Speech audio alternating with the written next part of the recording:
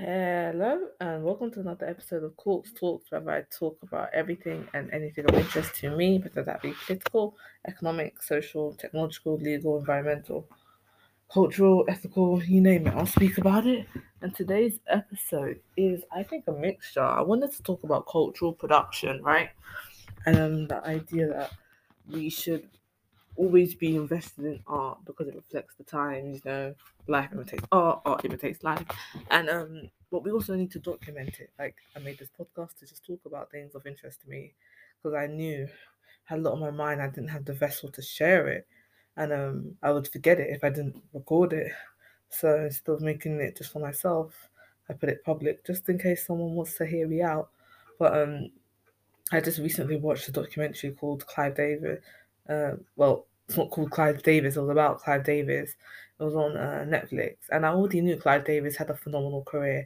I watched the David Foster documentary that was very similar to that, talking about basically the guys behind the scenes. The executives, the producers, the people that make the music happen, but you just never see. I know that no artist has ever done it alone, so I'm always curious as to who helped facilitate that. And Clive was one of those individuals who made a lot of people's careers happen, from Rod Stewart to Barry Manilow. Bear in mind, I thought they were the same person at one point, but they're not. Obviously, the magnificent Whitney Houston. Um, you've got your Annie Lennoxes, your God, there's a lot more. Why is it just leaving my mind? Um, your There were a lot of bands. Alicia Keys, Aretha Franklin's. I'm just remembering the black guys. I'm hardly remembering the white guys. Maroon 5. There were a lot of rock bands. Carrie Underwood, Kelly Clarkson, Janis Joplin, uh, Patti Smith. Artists that you just never would expect perhaps to have been so successful in the industry. He heard something in their voices and decided to make something of them. And I always wonder, what's the UK equivalent? Are there a UK equivalent? Should we be looking for one? I don't want to be that person that compares, but I'm very aware of the fact that if you don't record your history, it gets lost, and then people just deny you because they don't remember it, they didn't see it, they're not aware of it. So I love documentaries like these that really just tell you the truth about what's been going on in the community. But I'm very, very, very, very uh, shocked about how committed a lot of our people are to erasure. I think it's because of the very uh, transient nature of social media, whereby you can have something that exists on the net, and yes, anything that exists on the net exists forever, but you could just delete it and it not really matter anymore. Whereas, a movie will always be a movie and it's dated to the time that it existed. So whatever was acceptable then, or maybe it wasn't acceptable, but got the green light, will be able to be referred to. I always think of like what's going to be referred to in the Edexcel history paper of the future, and what sources will they use, because they're going to use magazine clippings and articles. They're going to use movies and films and songs. So it matters what we say. If not for now, then later. And sometimes I am embarrassed when I'm saying this stuff and I feel like people don't care. Well, you have to be a future thinker. You have to be a futurist. I feel like these past few days I've been thinking so much. Like, I was online seeing how artists like Ari Lennox, who's an African American singer who went back to Ghana, and of course I know the PR for Ghana is very much, um, I would say, artificial to some extent, um, because it's painting a metropolis of sorts in Accra. But of course, naturally, there are many political issues, including conflict with LGBTQ plus communities in terms of them getting their rights, and issues with infrastructure and transport, with roads and payments, and just poor living wages, and it all exists. Not of the fault of Western diasporans, that includes African Americans, that includes Black Brits, but for some reason, some people are just so committed to making everyone feel miserable and not having any semblance of joy. I don't know what people want Black people to do, particularly Black people in the West, because yes, we're living on enemy's land, but no, we don't have the claim to our former identities the way our parents did when they were born back home, the way our forefathers did if they were shipped before slavery. There's just so much that we just don't have claim to. And I wouldn't use the word privilege. I would just say claim, there's the running joke that you can't speak tree, you're not real Ghanaian, blah blah blah. I like to live my life. I like to do what I want. I like to be aware of the politics, but I also have to understand that even my favorite activist rested, even my favorite activist enjoyed. My Nina Simone was in Liberia chilling with Nelson Mandela's wife. You know what I mean? Like, it wasn't always a case of sitting in struggle, but I feel like people think that the more struggle you've gone through, the more theory you've read, the more suddenly the more wizened you are, more ethical you are by design. Like, race ain't the benefactor of struggle. Of course, race relates to struggle. Of course, it disproportionately affects you. But the idea that because you are a certain complexion and because you're a certain race, your whole life is just going to be shrouded in misery. It's not a fair obligation to make when even the worst of the worst atrocities in the planet still produced resilient people who found joy in refugee camps, in on plantation fields, in prisons. Like, you're a human being, you naturally find some form of entertainment to make yourself sane. And so I feel like people need to stop doing this thing of, you're not allowed to have fun, you're not allowed to have joy because of your people's background and your background. Like, how dare you? That's like the biggest affront to humanity, and that's what we all are at the end of the day. So, when people say everyone deserves love, everyone deserves joy, then some people put uh a thing in, a disclaimer that, oh no, not some people. I don't even subscribe to that, because the way I see it, I'm not the one to reduce anybody's joy. That's God's job, right? That's God's minimization. Because the way people are so hell bent on classifying people as less moral or more moral or less worthy or more worthy, it's not me that's going to do that. He who's without sin will cast the first stone. I have a lot of sin. I'm not casting any stones. I'm living my life. I am just doing what I need to do. And constantly trying to remove myself from this online hellscape of ideas and thoughts and feelings that don't actually reflect the people, because even the people that you're talking about find moments of joy that don't constantly reckon with their identity politic or their oppressions, because you have to, um, otherwise you will succumb, and plenty of people do succumb. We see it in the mental health crisis. And I feel like people are not going to realize it till in 10 years. Someone asks them, what were you doing 10 years ago? They're so stubborn. They really think this stuff is going to be the major life force forever. It's not. All these apps are either going to get replaced, or people are just going to move further online and just remove themselves from reality to the point whereby they're not even in connection with in-person communities. And with loneliness on the rise and an epidemic of of incel and weird femininity behavior coming to the fore, you can't help but realize that we're slowly entering a social dearth that people really think will be patched over with more technology, when what really needs to happen is people need to get back to core humanity, right? And that doesn't mean, reverse COVID and stop the restrictions. That absolutely means connecting with those that you can connect with conceivably. Because I'm not one to tell somebody, oh, you live far, go and travel miles and miles to see people.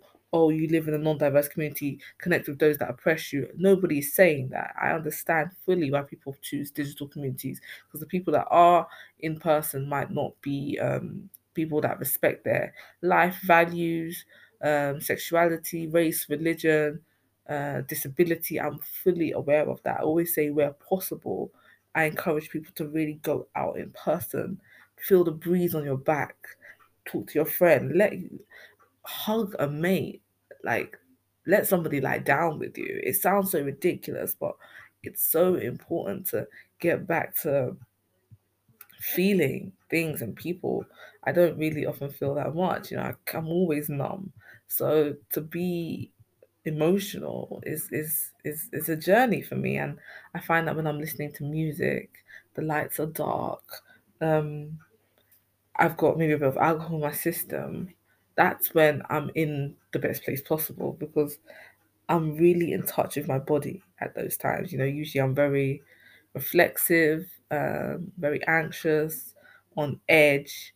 But when I've got these intoxicating substances in my body, I let loose, I relax more, and I'm more in touch with my senses. So, lights, touch, sensations, that word sensational is not just a dictionary phrase. It really is about being in touch with your auditory and your visual and your taste and your touch and your smell. Like it forces you to engage with those.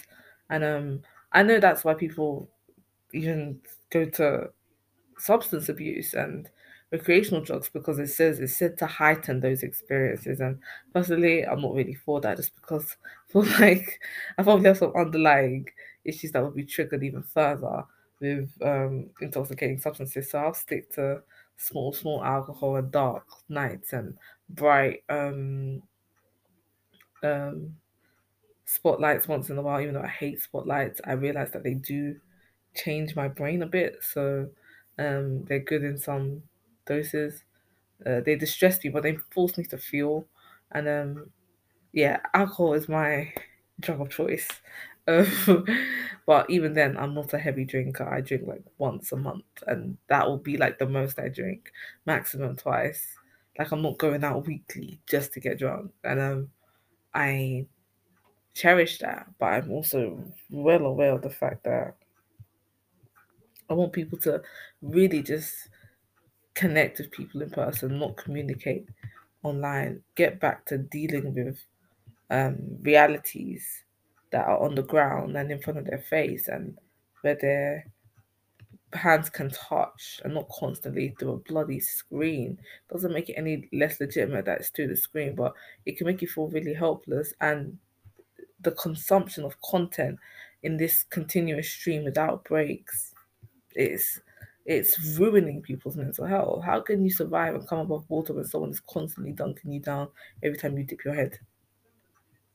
Like I always tell people, when they're asking me, so how do you do it? How do you remove yourself from your phone? Because I'll delete an app and I won't come back for 6 months, or I'll just delete WhatsApp and I just won't speak to people for a while, or I'll just call them or whatever, or giving them a heads up about what I'm doing and not to worry. I just need space. In that time, I'm listening to podcasts, I'm taking walks, I'm cooking meals, I'm calling and meeting friends, I'm getting my hair washed, I'm washing my own hair, I'm reading a book, I'm journaling my thoughts, I'm going to events. I'm escaping into the world in a way that my phone could do, but I'd rather just do it in person. And you're screaming into a void, and it's okay if you don't want a response, but I think a lot of people do want a response. I think that a lot of people do want attention, and there's nothing wrong with seeking attention. I always tell people that, but you have to ask yourself about your appetite for attention. Is it something that can be satiated? Is it from the person you want, or are you just trying to fill these voids with other people? These are questions you have to ask, because otherwise what happens is your declarations become fruitless. And another thing I want to say is that I feel like a lot of social media encourages people to be so self obsessed. They become super critical and constantly um, need to assess themselves in a way that isn't necessary or humane. You don't have to look at your image, the selfie you took today, and analyze every bloody angle of your face, and not expect to manufacture insecurities, and not expect to become super aware of your um imperfections. It's natural, it's expected. What else do you expect? And the pressure to keep up doesn't make sense. The people are afraid to wear the same hairstyle same outfit in case someone pictures them in it. Clothes were meant to be worn. Clothes were meant to be reworn. If you washed it and it's clean, don't feel ashamed for re-wearing it. People say, oh, there's a new thing that we could just do. We could just rent. Or how about just not buy new clothes? How about re-wearing the item? There's so many days in a year looking for activities to wear clothes to should tell you that maybe you don't need the clothing in the first place. We are a super consumerist society that overshare far too much and then wonder why we lack boundaries and our relationships are failing. And to be honest, I don't think the relationships are failing any more than they used to. It's always been like this, but it's super magnified and it's happening to people younger and younger. Like they're trading the real world for the online world. And that's leading to a radicalization that there aren't checks and balances for because governments can't really intervene in the kid who is posting suicidal posts on Reddit or producing harmful incel content on YouTube, you know. And these are things that I'm not saying I'd rather these stay in a journal because if they're in a journal, someone could become a lone killer. But what I'm trying to say is sometimes these spaces magnify and perpetuate and confirm people's negative ideologies instead of actually checking and balancing them and doubling down because other people feel the same and that communal environment encourages it legitimizes how you feel when you know you're not the only one that feels like this, even if it's not rational, you feel like it's worth um acting on. I feel like I don't ever want to stigmatize feelings. I just want people to deal with those feelings. And I don't feel like a lot of these spaces encourage you to deal with these feelings healthily. They just seem to veer into real harm for the individual who is facing um, these feelings. And I guess that says a lot about the mental health services in this country because there really should be services that allow you to um, realize that what you're feeling is not normal and is not healthy, and that there are ways to come out of it. But I don't think that's what's happening at all. I just think that other people who are damaged are verifying and validating other damaged people on a consistent basis. And because of that groupthink effect, they all think they're right, you know. But that's not how things operate in the day-to-day world because the politics of theory don't always apply. Sometimes you do need to actually go out into the real world and see other people. And yeah, the metaverse is not a place that I'll be entering personally. If this is the last generation that actually gives a damn about human and social interaction in person, then I'm glad to be a part of it because I don't want to be on this in this highly technological environment where people don't know how to connect with others. Like they don't know how to greet. Um, they don't know how to be private.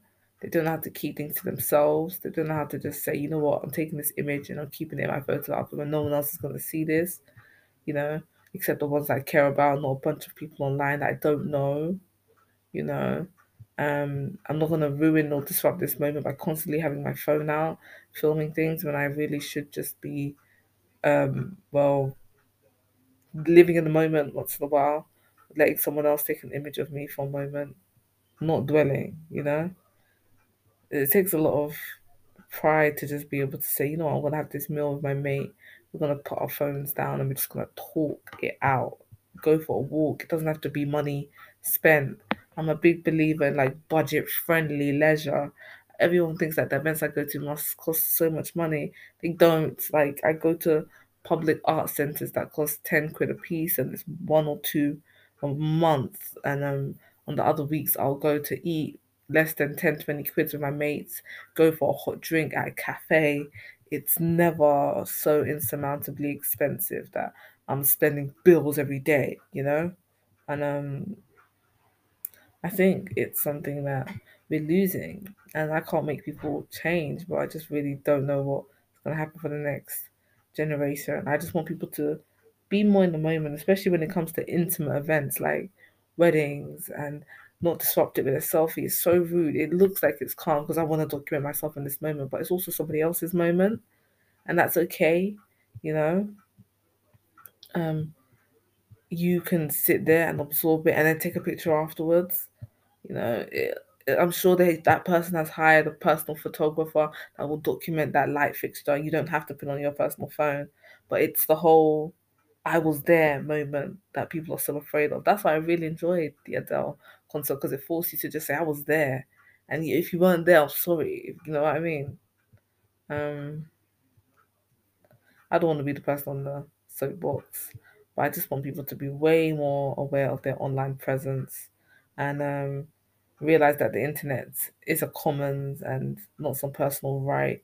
And people watching you, they're not always your mates, and some of them do wish you harm. You don't have to share your job, your birthday, your location, your family, your friends, your car, your government name, unless, of course, you are threatening harm to somebody else, and that deserves to be revealed. But just in general, when you're getting to know people, I'm trying my utmost not to fall into that trap of basically telling everybody, what career I'm in and where I'm going, because it's nobody's business. It's nobody's business. Like, um, I want to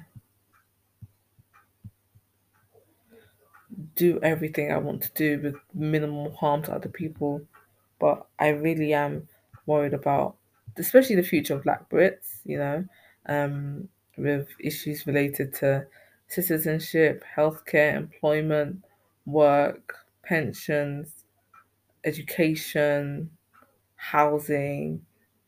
Um, it feels like a very precarious existence that we are living in, and with our very small population, almost negligible, and our rate of assimilation and, as they say in quotations, social mobility, it makes me wonder how and where we will be in 20 to 30 years. I don't like this word preservation, but I do believe in, like I said at the beginning, documentation of the people here. And if they're saying that there aren't records of Windrush generational immigrants, and they are not televising Black people on screen, and I'm not a representational bandit. I don't believe these things will necessarily free us, because they won't. But just these ideas that we will never hear, there's a slow erasure occurring. Then how does my kid go on to see themselves, if I do decide to have one, in this climate, in this country, beyond myself? Where is the record of me entering British society and being a part of it? You know, um, I do think that Black Brits will become more like African Americans in 30 to 50 years. I don't think that's a bad thing necessarily. I think African Americans have a very rich culture, which people would stop mocking them. Do I think they have a Western savior complex a lot of the time? Yeah, just like Black Brits. But I don't think that that's enough reason to discredit them. They have their own music, they have their own food. It's not the same as the Africans that they descend from in slavery, the same way Afro Caribbeans have their own identity, and Afro um, Latinos have their own identity. It's important to identify um, what makes up a culture, and that's usually, cuisine, that's religion, that's clothing, that's music. And Black Americans, African Americans have made it their mission to make, as they say, like culture a commodity, an artifact. And it's so funny, right? Because Kojo Karam, he's a writer. He wrote an article about the right, the right as in the politics, right wing politicians or the right wing people. Um, they get culture wrong because they see culture as a monument, and he describes it instead as a living thing. And I really like that analogy, because I remember reading an article on the New York Times about a woman who said, um, "You want a monument? My body is the monument." And she was talking about the the toppling of like a Confederate statue. And the fact is that the existence of black people on this earth, right, in Western societies, particularly Britain and America, but also France, is all the example you need of, you know, your great late imperialist leaders, right? The ones that you want to revere so badly. Oh, he did good things. Yeah, I'm sure he did good things, right? You don't need a statue of him. If you do choose to keep the statue of him, you need to understand that his history is undeniably intertwined with racism, negativity, and there's nothing you can do about it. Nothing. Like, there's nothing, there's no point denying it. It's accepting it and either compensating people for it or not refusing to acknowledge it when it's brought up, because again, it becomes this conversation of morality, but it goes so much further than that. Like, it is not tit for tat. This is not one-upmanship on a social media networking app. This is about individuals who are the descendants of grave injustices and imperialist efforts by leaders who, in asking for acknowledgement or rectification of this injustice or mistake, are constantly being lied to, gaslighted, and refused. And we talk about a mental health crisis, right? Of people not having their experiences validated, and we've got this is race based. It becomes a whole community wide approach, because every time we complain, it feels like we're going backwards. It feels like we're regressing. We've got people online talking about the value of women, like it's like economic policy. It's not human. I don't know where we've become like this, but it's the variables in question nowadays when people are deciding to do something have nothing to do with heart or humanity, unless they're trying to avoid um the economy and the economics of things, because it's just like a cop out. And when they do focus on the economy, they allocate it to things that do require humanity.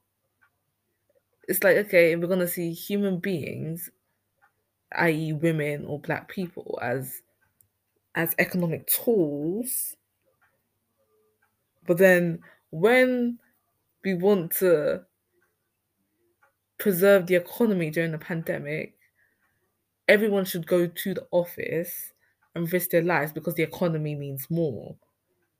It's so strange. It's like, so which is it? It's not even linear. It's annoying, and I'm struggling to get my head around it, because I get what capitalism is. I understand it. Um, but I'm just shocked at how, I guess, bad it's gotten. Um, but whatever, I'm gonna keep to my privacy. I'm gonna honor myself, yeah, and make sure that no one under 18 will ever be posted on any of my social media. Um, I personally am not gonna overshare any of my personal life on these apps, just because I don't think it's healthy, and I think everyone deserves boundaries and a bit of mystery of their lives. Um, it's healthy to have boundaries in your uh, personal life, but knowing when to share is also important. So I'm working on that, just to be a more expressive human being, not just journaling and not just keeping things to myself, but definitely sharing when necessary, and hopefully in person, because it's just as difficult as it is. Again, we can't deny uh, human connection. Um,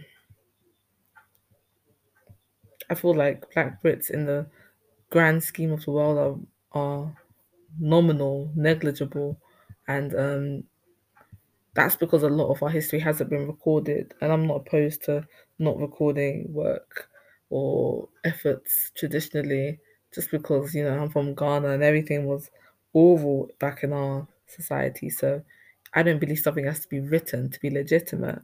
As Michael Jackson said, just because it's in print doesn't mean it's the gospel. Hence this podcast. But I'm also well aware that the things that um, are seen as the most legitimate tend to be the things of the written word. There was this big thing years ago where if you couldn't write, you were basically not seen as smart. The issue of dyslexia was major. You could communicate verbally, that was fine, but if you couldn't write what you felt or produce a piece of text in an exam and your expression wasn't immaculate, then it's like you weren't smart, and that's ridiculous, of course. But articulation is such a big thing. You have to worry about form all the time, structure all the time. But we're becoming an audio-visual generation, so presenting things in a way that's most understandable to the majority of the population is my forte. So that's why I made this podcast and will likely make YouTube videos in the future, just because I think it's necessary to really tap into uh, all of our senses, right? So I'm I'm aware of how the content machine works. I've seen influencers being paid to produce stuff. I saw quite recently an individual by the name of Eve Cornwell, who is what they call a law influencer, so a woman who was working in the law and was essentially making money for marketing the law to young people, not just young people, but to her audience. And I don't even know if that was whether that was her initial plan. I don't know if a lot of student YouTubers intend to become quasi, uh, whether they intend to become quasi marketeers for graduate recruitment and HR, um, especially when you yourself might not even be certain or have never had any work experience or minimal work experience in your life. But what I can say is that it's happening, and she got a lot of backlash on platforms like Reddit and Roll on Friday, basically slamming her for ever entering the law because it's like, what's the point? And the law is just a very snooty industry. People are very uppity and turn their nose up at certain universities and certain backgrounds and whatever. I once you realize what you're doing as a lawyer and you kind of accept it, you will go further than trying to change it. Like, I don't see the point in trying to edit it. It's been like this for years and years and years, and it's not going to end. So you kind of get with the program or you leave. And she made a good point in her, I guess, departing LinkedIn post when she said she decided she wanted to be a builder and not an advisor. And I think that's what people need to understand, is that a lot of industries that we do exist in as young people growing up tends to just be advising the rich on how to stay richer, right? Whether you're in consulting, auditing, assurance, um, accounting, you're trying to get people to preserve their wealth. And these individuals have legacy money. And that money is often even related to slave money. And you're just helping them find ways to maintain it and make it grow. And that's through expert advice. So you get these graduate recruitment HR teams. I don't want to even say targeting because that's such a loaded word, but that's how it feels. Um, Young people with big pay packets and shiny words that they are going to get upon 2 to 3 years of qualification if they're ready to sacrifice their days for so and so client. All they have to do is learn every single thing about the firm, come across very personable and get stellar grades, you know. And although the tides have turned a bit in terms of, online, it might seem like everyone's very left wing and nobody works for corporate exploitative industry. The fact is that even the third sector is connected to these industries. It's unavoidable. I think the very interesting thing I learned, and I wasn't that fantastic at trusts law, but like trust and equities law, sorry, but every event I go to, right, whether it's a public arts center or a gallery or an exhibition, is always funded by some kind of trust. And that trust is um has a settler, and that settler tends to be a HNWI, which is a high net worth individual who probably has a very large stake in a corporate exploitative industry and has decided to funnel some of the money into some philanthropic efforts that is either completely charitable or at least arts and culture based. So there is no removing yourself from these entities or individuals. Even as a self employed person, if your business becomes big enough, you will likely get swallowed and acquired by a larger parent company and or merge with another company that will uh, that will change the inner workings of your company that may have been very ethical and had great returns and was quite small, but upon enlargement has to involve quite grotesque practices such as poor, poorly paid labor and lower quality items and a lack of ethics in sourcing. So you can't really win whether you're a global development graduate who loves geography and cares about the world and the planet, or a law student that did a master's in commercial and plans to qualify into capital markets. The point is that these industries go far back, and almost all of them are related to exploitative practices from the 18 and 1900s that were inextricably linked to slavery, inextricably linked to sugar and tea trades and ships, and very much built upon the backs of working class or enslaved individuals, because that was just the way to make the most money, not to pay the people that produced the the product or offered the service. So that's unavoidable. And that's again not the defeatist mindset that I think a lot of people presume when I'm sharing this. It's just to know that this is how it is, this is the history. You can't avoid it, but you can do your best to rectify it by calling for, change with activism, with pro bono, with challenge. And sometimes the law can be your friend, but I do always mention that law is a construct of the times and the people and the power. So the decisions it makes are not always based on morality or economic sense. Uh, People just presume lawmakers are very rational. The law tries to be rational in some spaces, but in others it's not. It's very fragmented. It doesn't always keep up with the times, and you have to be aware of that. Your case might be your first instance case, and you have to argue a novel, creative take to the law.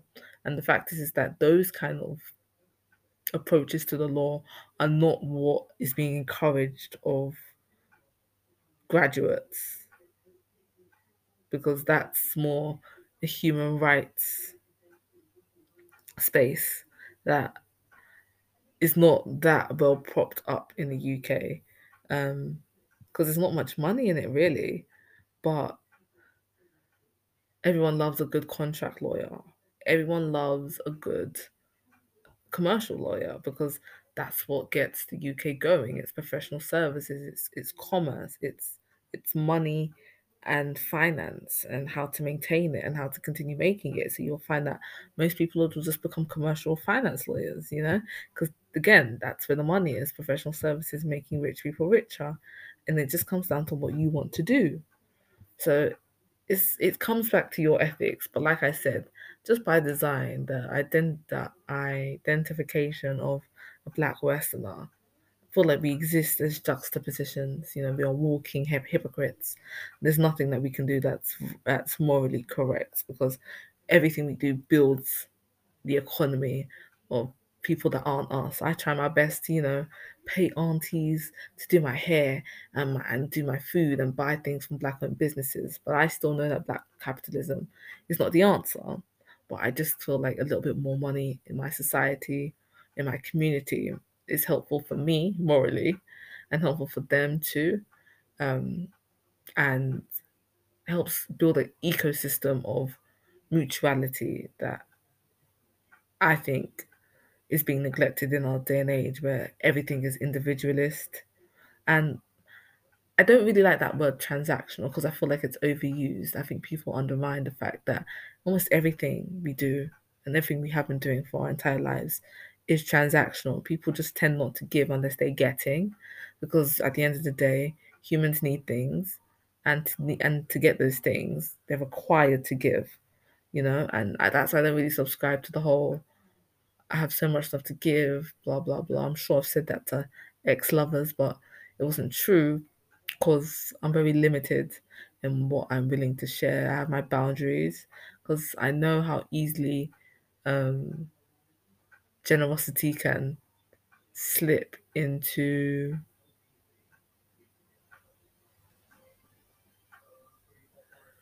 resentment or despair, because you've done too much and you haven't gotten anything back. And why deny yourself that basic human need of reciprocity? We all need it. And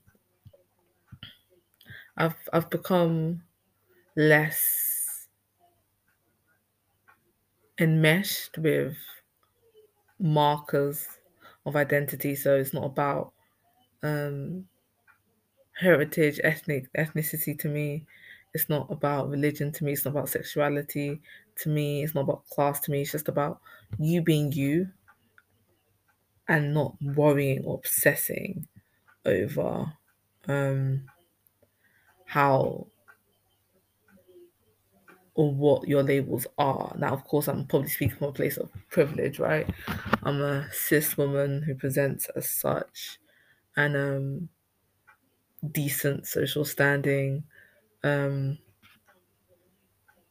I'm still working class, but I'm probably doing economically better than a few many of my peers, considering 50% of black kids. I'm not even a kid anymore, but for the fact that 50% of black children are growing up in poverty just tells you enough about the economic prospects for the black community. Even just to get a decent job, you're doing better than most. And when I say decent job, I mean the average salary, because most black people are not making the average salary, because our parents were immigrants and had to do low skilled, lower paid careers, despite being way more qualified or educated than even us sometimes, because not all of us can even afford higher or further education to get masters and stuff. But um, I feel like when we are even writing CVs or on social media, we're constantly being forced to self-declare. We're constantly being forced, or rather encouraged, to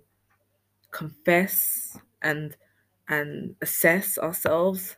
And I don't think it's necessary to constantly tell people like I'm happy, I'm sad, because these things are transient.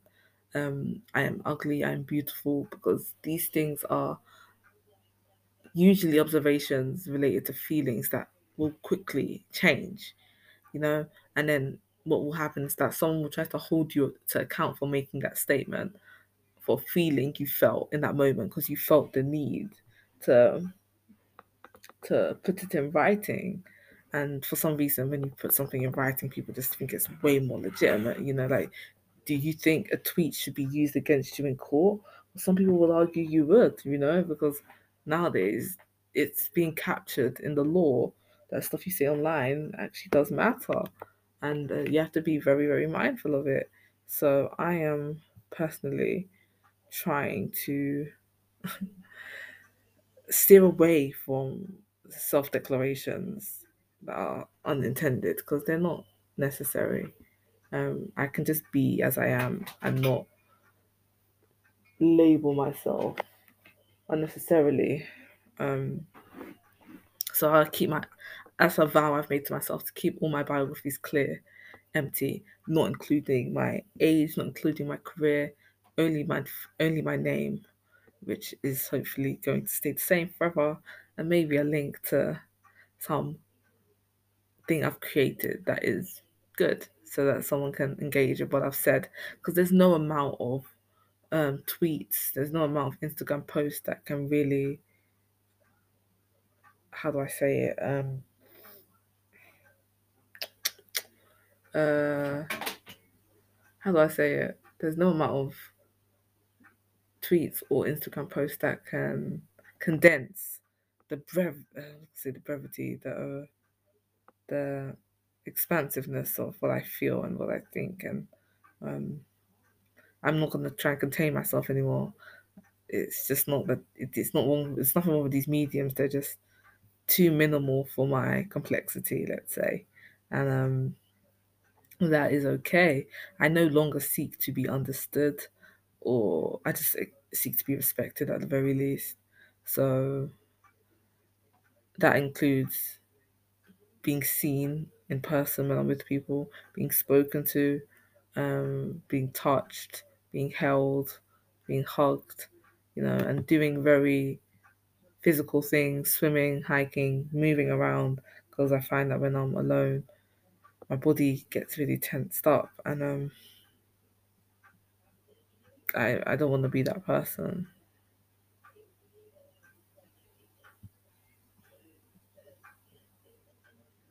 Yeah, I don't want these Zen. I don't want another tier of citizenship with this metaverse trying to convince people that they can own things digitally, things that they're never going to see or tangibly touch, right? And that I know that complexity because when you study things like land law, they often present to you these intangible rights that no one has physical claim to. It's more about relational claims, And I feel like in life, I want to hold things. You want to be around people. We're pushing into a generation of intangibility, where it's like, I own this thing online that no one else can see. Oh, is it that bad? Is it that bad? You know, NFTs and virtual assets. It's just giving Sims. It's giving simulation. Um.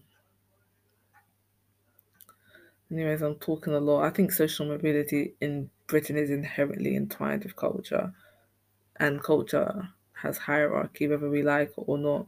You know, at the end of the day, when you are trying to move up in society, naturally that will be completely related to race because people at the top of society are English in England, and the markers of their class are financial, cultural, economic, political, social, and whether we like it or not, when we start being socially mobile, we unconsciously start adopting those markers of cultural and social standing, and you'll see that in people's predilection for clothing, for music, for friendship groups, for leisure, for sports. Um, you just can't get away from it. So to pretend is just not honest. And I've decided to accept it as it is and tap out in some elements and tap in some elements to get me where I need to be because at the end of the day, I need to survive. That's the most important thing. And I think Ghana's going to be a huge part of me growing up because visiting there will allow me to bridge these parts of my identity that I most likely squash when I'm in Western environments.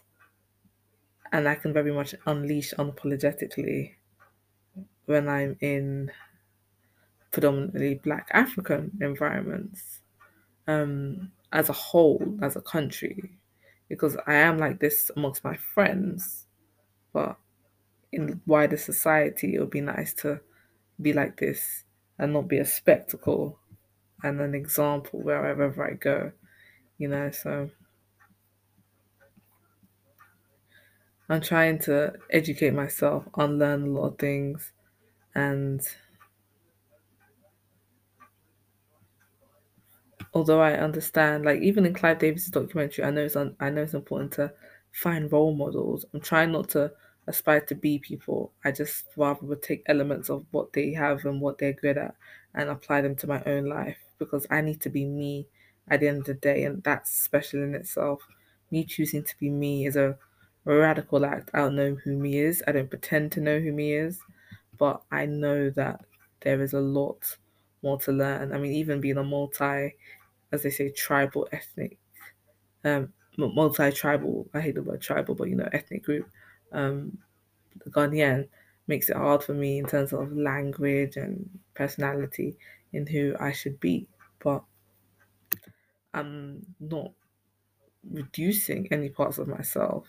I'm just allowing each part to flourish and tapping into each part as and when necessary. And I'm very aware of the current of xenophobia that's happening, not just in Britain but also in Ghana. There's just a suspicion towards those, especially from the West, who come.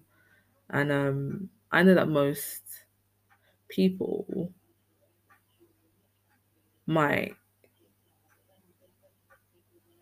see xenophobia as such a negative thing, and I do as well. But I think it's just so normal to me, and because I've seen so many cultures and groups being scapegoated in Britain, I'm not surprised when that same approach is taken in other countries. It's almost a natural, uh, but negative, uh, natural but negative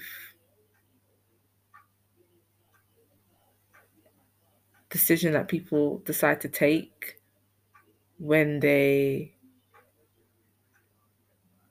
are monolithic and see otherness as enemy instead of as enrichment or positivity. You know, I saw what the artist rapper Shatawale in Ghana said like about his fear of like all this disgruntlement with Nigerian musicians, and I'm not gonna tap into that, but I think it's this idea of otherness that really bothers people.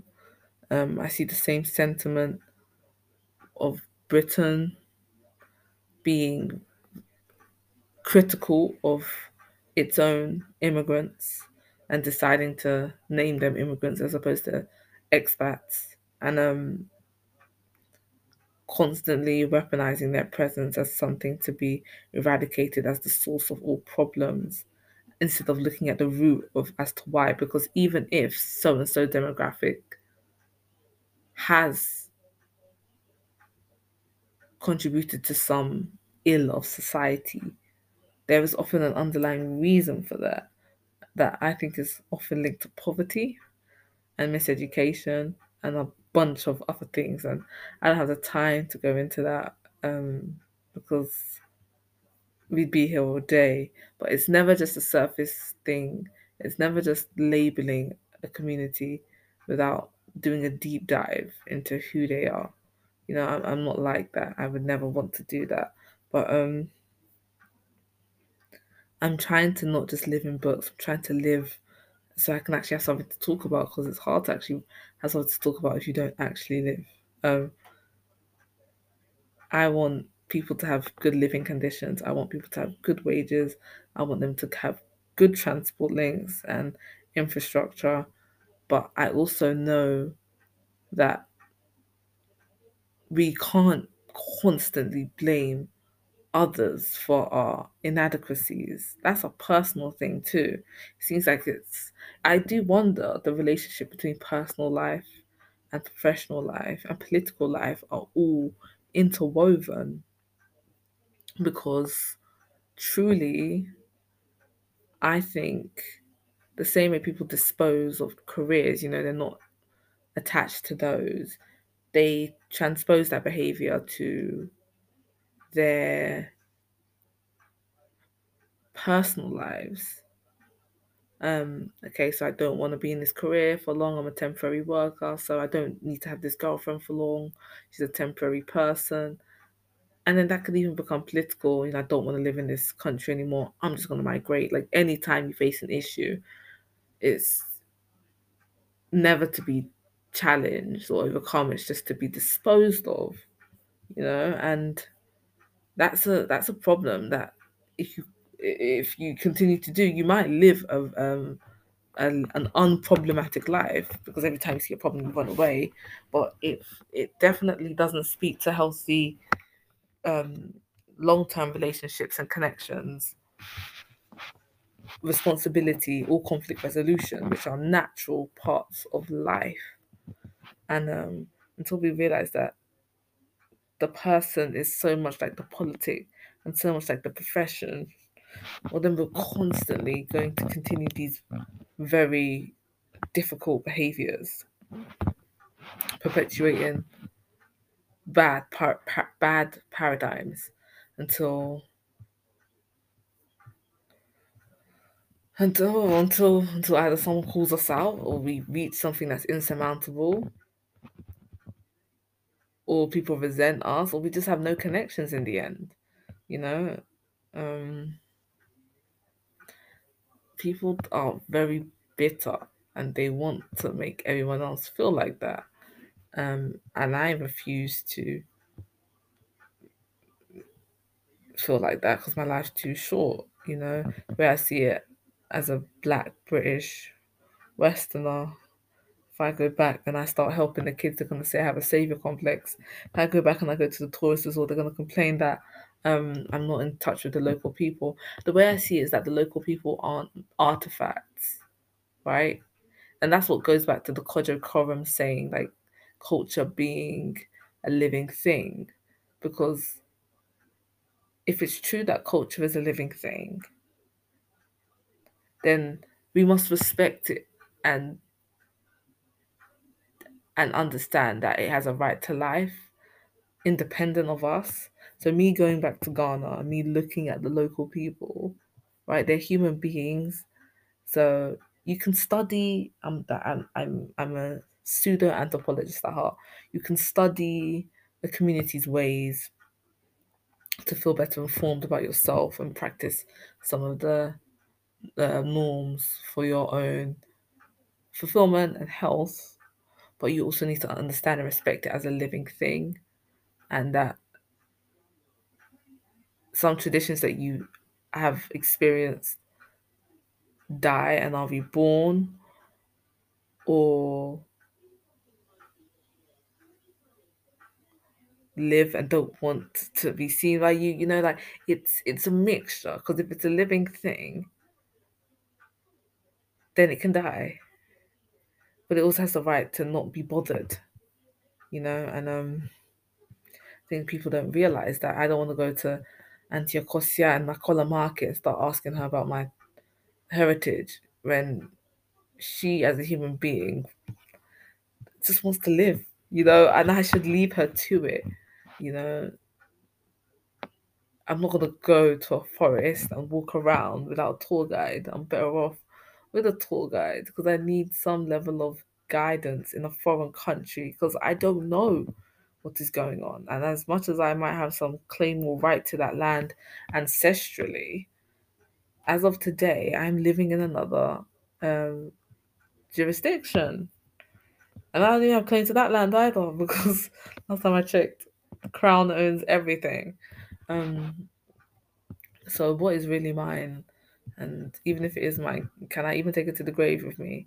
When we visit London as tourists, I think we understand that the people there are not to, the people there are not to be asked questions. I don't think of Australians who have English descent coming to London and asking local people about the area and expecting responses, partly because Londoners are just rude and ignorant, but because we understand that people are not always information vaults to be mined, and sometimes they don't know the history of where they live, which kind of links to the Colston statue, right? The Colston Four, and that very highly political situation that talks about this war of being woke, the woke war that is blighting all of our cultural artifacts without actually acknowledging the fact that these artifacts represent um, the oppression of a people that have to face and live through this every day. The pub that is not too far from my house. I mean, you just have to Google him. You have to Google the name of it to know what exploitative industries that individual was involved in, and understand that every time you take a swig of Carlsberg in that place, well, so what are you doing? Are you unconsciously perpetuating, you know, your people's oppression by dining in, and celebrating these leaders? You know, no one's gonna tell you until you do your research and you realize even the road name that you're named after, it literally has something to do with the oppression of a people. And the sooner that's accepted, the better. Quite simply. I'm personally not bothering with unpacking all of these things except for the sake of education and redirection. So it's more like, okay, now I know this, I'm not gonna give my time or attention or money to this. I'd rather just put it elsewhere, Won't catch me in a pub willingly. But but we gotta realize that even some of our favorite leaders, African Americans like James Baldwin, living in France, the south of France of all places, right?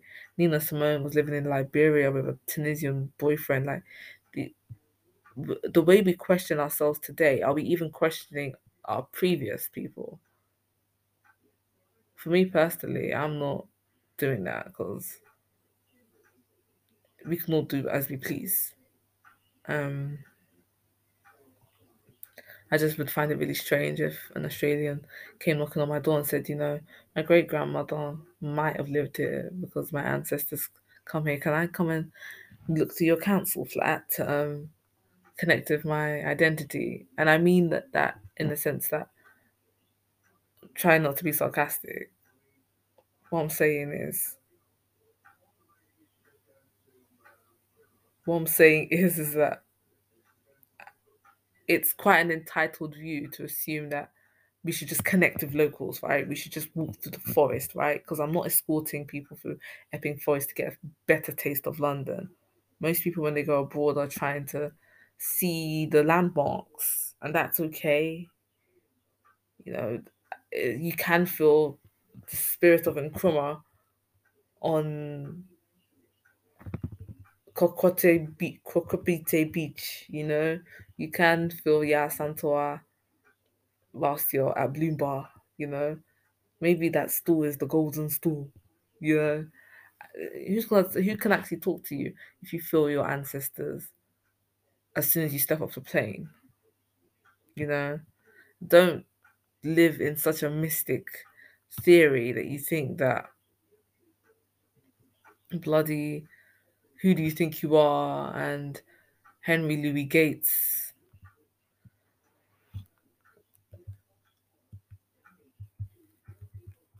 are responsible for how your life is going to be conducted when you move through the world.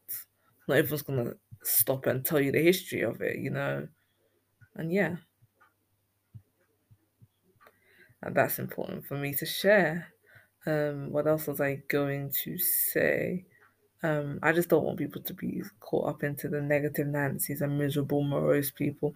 They want you to sit in misery all day, and they sometimes themselves don't even know what's happening in the contemporary culture.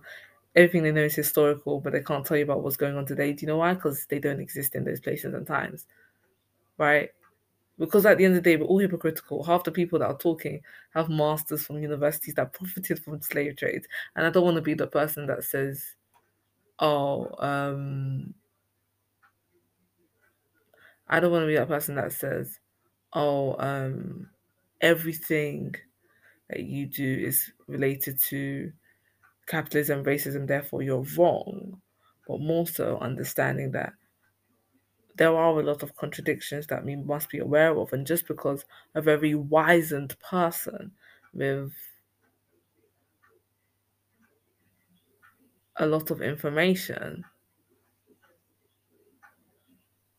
wrote an article or a dissertation that got a very high mark about what we should do, that doesn't mean that we should necessarily do it. Doesn't mean it's right. We are all just theorizing and experimenting and questioning, and we don't actually know. And that's okay. Uh, Nobody's gotten it right. If we'd gotten it right, then there'd be nothing to campaign for. There'd be nothing to um, experiment with.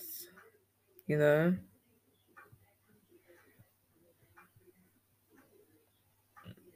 this ain't freedom writers. None of us are Hilary Swank going to the hood to connect with the people. We're just sometimes you're just going for a holiday, right, in a place where people look like you. Because most people, when they visit London, are not going to Brixton or Peckham Estate, where people are working class and don't have money. You know, so expecting other people to do so. I understand it in theory, but then it says a lot about what we see identity to be. So does black identity mean an automatic entrance into people's indigenous native cultures?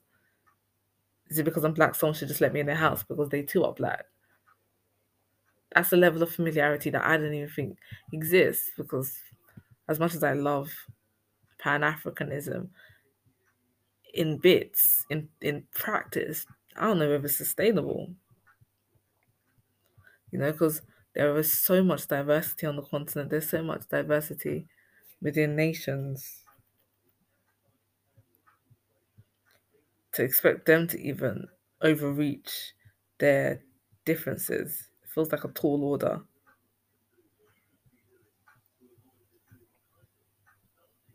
So yeah, I am not really down with the constant intellectualism.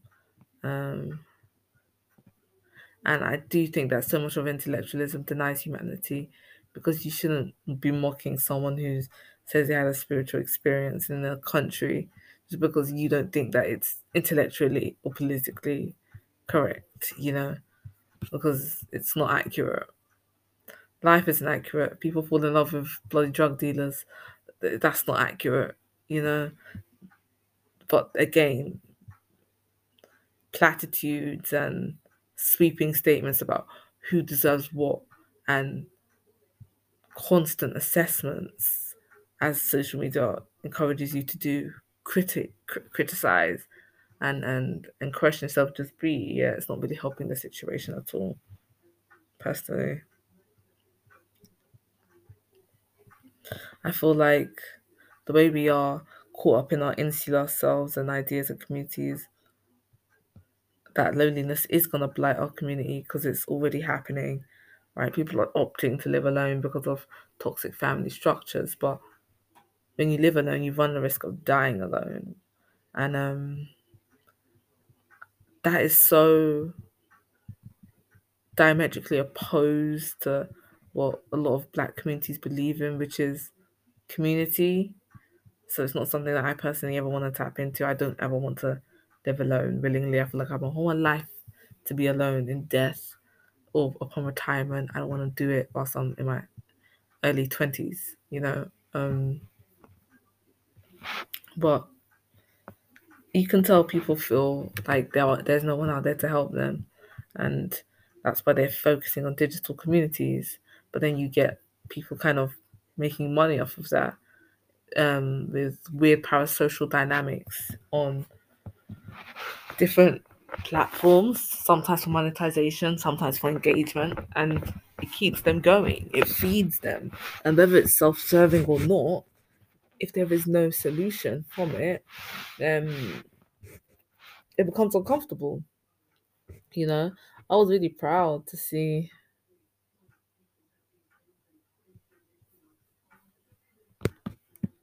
I was really, really proud to see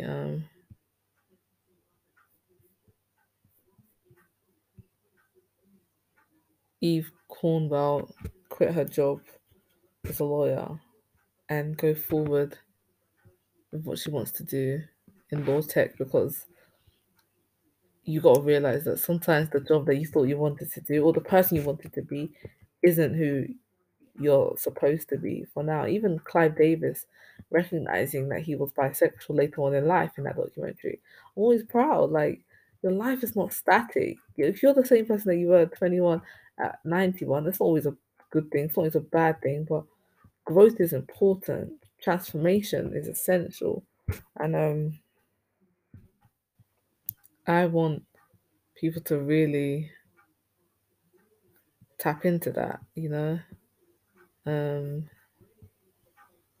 and explore themselves without shame, um, and with the and with the safety net of protection and health and care from people that do love them, and not just a bunch of people that don't genuinely mind if they lived or died. This is probably one of the longest episodes yet. I'm just trying to be as comprehensive as I can be because I've had so many thoughts, and I felt like I had to compile them all in this episode before I get on with my work. Um,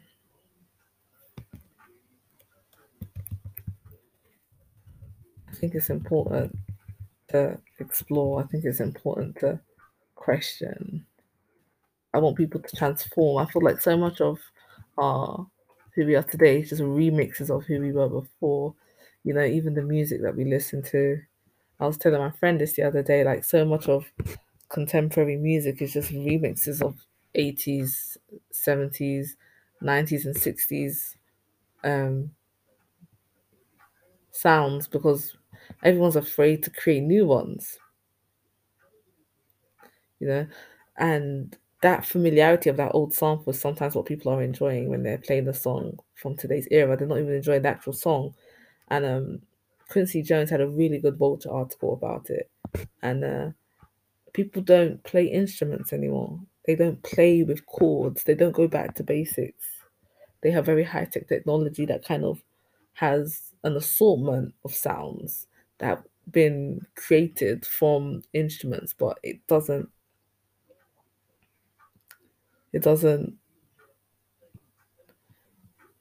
go far enough in experimentation, which is why I really do enjoy singers like Adele, who use their voices as instruments, who go back to basics, because at the end of the day, that's how I feel. A live band can take me farther than any uh, equipment in the studio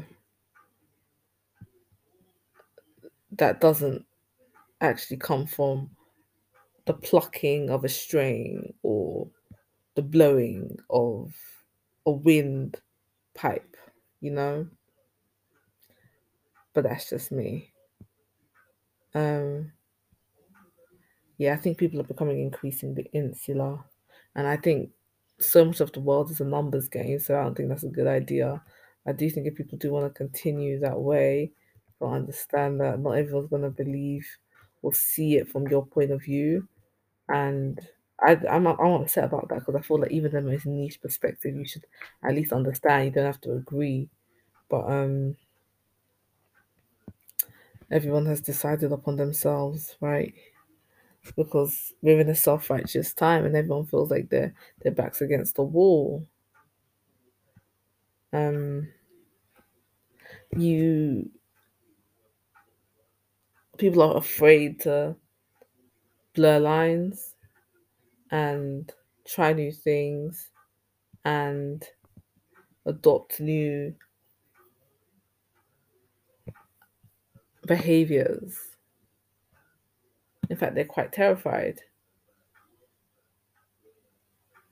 because the person they were before doesn't uphold. It feels like when you're being held to account and you've said your one version that you can't change and grow, which is just ridiculous because you're doing nothing but growing in this life. You should adapt and change as the times adapt and change, hopefully for the better. Some things are core to humanity, communication, love, the way people desire that, the way the appetite for that will always remain, right? It's indisputable. But a lot of things are coming back, throwbacks from the past. It can feel very, well, cyclical, that the things from the past are just repeating themselves, constant deja vu. You know, I want people to be dynamic. I want people to see gaps in the market and say, I'm going to fill that with something that's never been done before. But as I spoke to my dad the other day, you can't reinvent the wheel. Like some things are just super duper original, and those things are rare. Most people are just adapting things that already exist. You get a phone, we're just gonna make it smaller and lighter. But the actual contraption of a phone, and it started as a box, and then it became smaller and smaller and smaller. They're not reinventing the phone; they're just making it more convenient. When I was vacuuming today or yesterday, thought to myself, there should be a machine I could just put on the floor, and someone should be able to remote control it.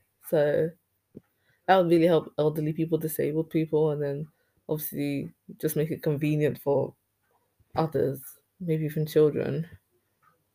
But my dad was like, it already exists. It's like, because the vacuum exists, of course someone was going to make a remote control version. You know what I mean?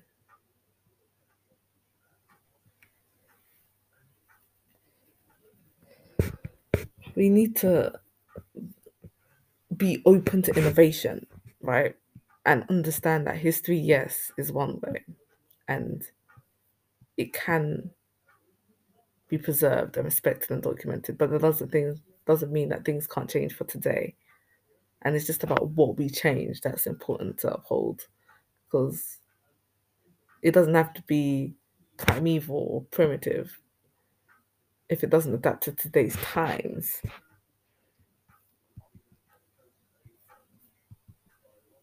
That's how it feels. That is how it feels. But I've been talking for like an hour and a half right now. My God, this is probably the longest. I'm really proud of this podcast though, because I had a lot to say. A lot to say. And I'm looking forward to just clearing things from my head the way I'm clearing things from my house. Looking at my kitchen, I just hate it. I'm just like, want to get the renovation for that done soon. First the bathroom, then get rid of a bunch of books and just be like a Kindle babe. And really just, yeah, move forward with my life. Might get a new bed as well. This update after update after update. And this pandemic hasn't allowed me to really do that to the extent I need to. It's very cold and it's very dark early, and there are still many restrictions. But the moment those get lifted, I'll be able to do a lot more with my life, and I'm very much looking forward to that.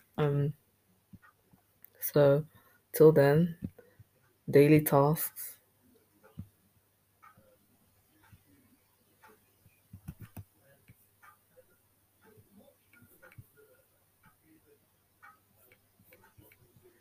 and I'm just trying to embrace it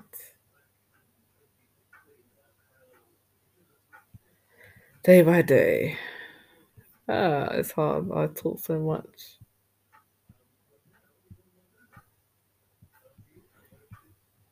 Ah,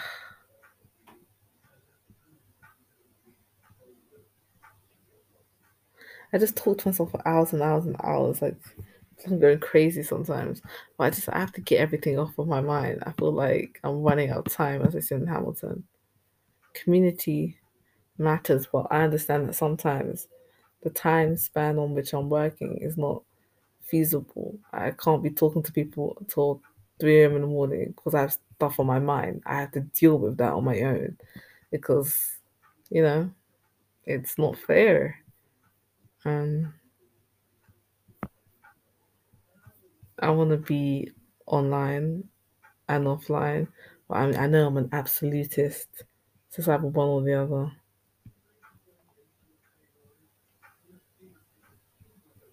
I don't want people to focus too much on the digital world when we are still flesh and blood, right? And we are just so much more than the legacies we leave online. I mean, there's so much more than what we say of ourselves and how we present ourselves. Like the way people perceive us is so far beyond the posts that we produce and the things we say. There's so much between the lines. And I've never cared for visibility or to be understood. I just want to be productive and create as much as I can. Sometimes I'm at a loss. Often I'm at a loss. And my friends help me with that, and I try to see them regularly, uh, going out to eat, budget friendly events, um, going to cultural and arts venues just to be able to interpret more, get better at language, get better at communication, get better at consumption. And yeah, guess that's all I'll say. I'm very thirsty, and I'm realizing the things that bring us together are more than the things that set us apart sometimes. But to pretend that everyone's gonna understand it, you know, Jill Scott Gil Scott Heron said that the revolution will not be televised, which I feel means like it's not gonna be accessible to everybody. I know what he meant in the literal terms, but also not everyone's gonna get with the wave. Not everyone boycotted the Bristol, um, sorry, the Montgomery bus. Some people were like, I gotta get to work. Not everyone's gonna be able to swing with the left wing thing. And I want Ghana, like many other countries, like many other people, to produce new things, like myself, not to rest on its past laurels. There's so much more to do, so many more places to go, and I'm looking forward to that. And I want to people to continue disrupting gender boundaries and ideas of identity, and just be more malleable and liquid with it. Things don't have to be fixed. We don't have to separate ourselves. You can find commonality in pretty much everything. Because at the end of the day, we are the human species. Um, I don't want people to follow into the footsteps or likes of people that don't care for them genuinely. I want people to have good role models and good influences. But I'm also aware that sometimes people don't have that in their own personal lives. So they look for that online or in other spaces. But I need people to understand that someone is monetizing off of you, then they might not have your best interests at heart. And you might have to deduce it for yourself because what the world presents is not always right for you because you might be a special marginalized demographic, a different kind of person beyond the default typical individual, you know? With all our diversities, with all our differences.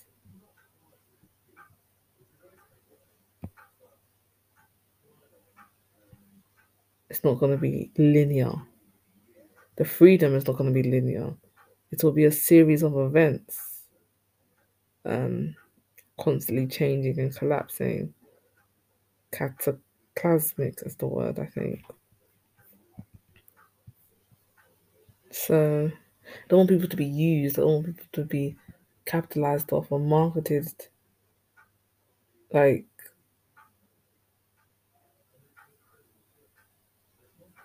artificial, like artificialities for human beings. We eat, breathe, we feel. It hurts.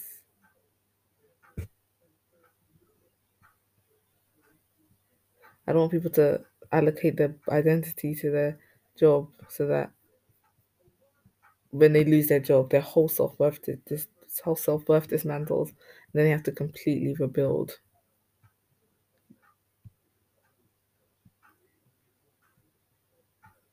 You know, you have to see yourself through the lens of your humanity, but you also have to realize that the job you do, the hours you spend at that place, are a huge portion, and it's got to be worth it. You know.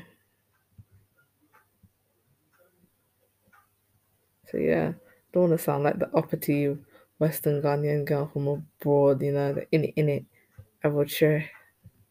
But I just want people to really tap into humanity more, man. Like hug a friend. You know that people cry over the dumbest things in the world.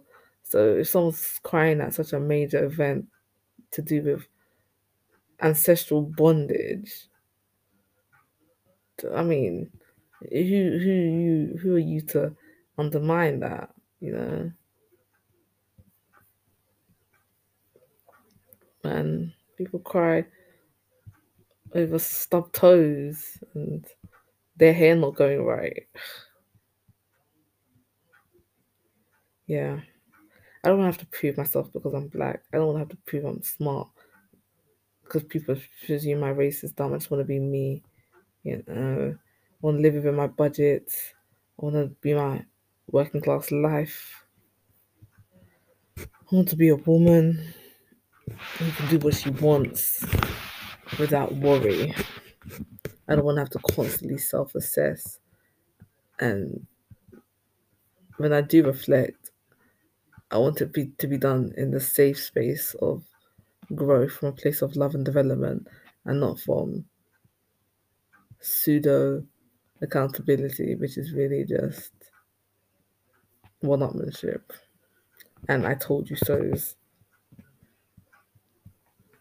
So yeah, I'm gonna seek to do that. Um,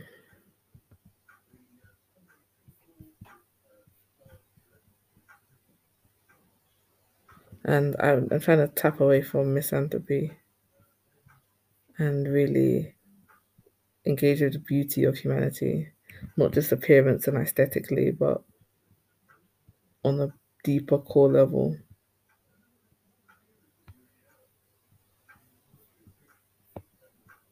And I want to continue to do that by exploring art and connecting with other human beings who are different to me to find the things that bond us and not get sucked into these negative insular spaces that don't allow us to explore our most diverse selves because we are so caught up in being right.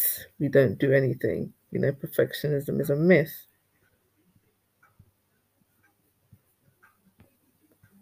It's all about the culture for me, which requires production and reflection. And that means moving forward. So yeah, I think I'm done with this episode. I would hope so. Like I said, it's my longest, but I'm really proud of it. I think it's my most comprehensive. So I want to thank you so much for taking the time to listen to me talk at length about all of these topics. And I hope I made some kind of sense. I don't even know what this episode is going to be called. I just know that there's so much more in life that I have to achieve, and I'm really excited to do it. But I'm also very tired, and I can't let tiredness be the reason as to why I no longer do things. You know, everything I do is unconsciously political because so much of what I do in Britain is implicated with whiteness. So I've accepted that, but now I also have to build from that. Make something of it. It's one thing to reject a person. What about to get a new one? You have to procure something new and produce something new. So hopefully I shall get there. Um, yeah. All right, Corks. I think you're done. Corks has finished talking for tonight. Um, I am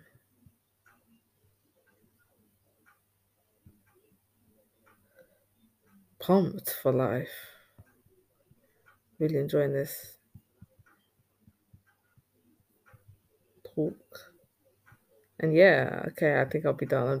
My mind is slipping. You know, when you feel your mind slipping, like, and you just can't end it. I should just end it. So again, thank you so much for listening to this episode of me, and I hope I can preserve some of the things I've said for my future self, for these future me letters I've written, and this is my own personal form of accountability that will go to some use in the future, God willing. So yeah, I hate to be that person that compares, cultural production or reflection or documentation, but I want us to all be more intentional about being ourselves, presenting ourselves without necessarily naming ourselves, and just doing what we want to do without explanation, and understanding that, of course, sometimes you do want to explain to people why you did things and whatever if they ask you, but just not always having to take upon ourselves to do that, because sometimes you just don't know, and it's okay to say you're in the space between not being aware and not knowing how to articulate it, as opposed to pretending and having to double down it, or you know so yeah, I'm removing myself from some of these social spaces for a while, and I'm hoping to see you all soon later on. Joking. Yes. Thank you so much for listening. And take care. Bye bye.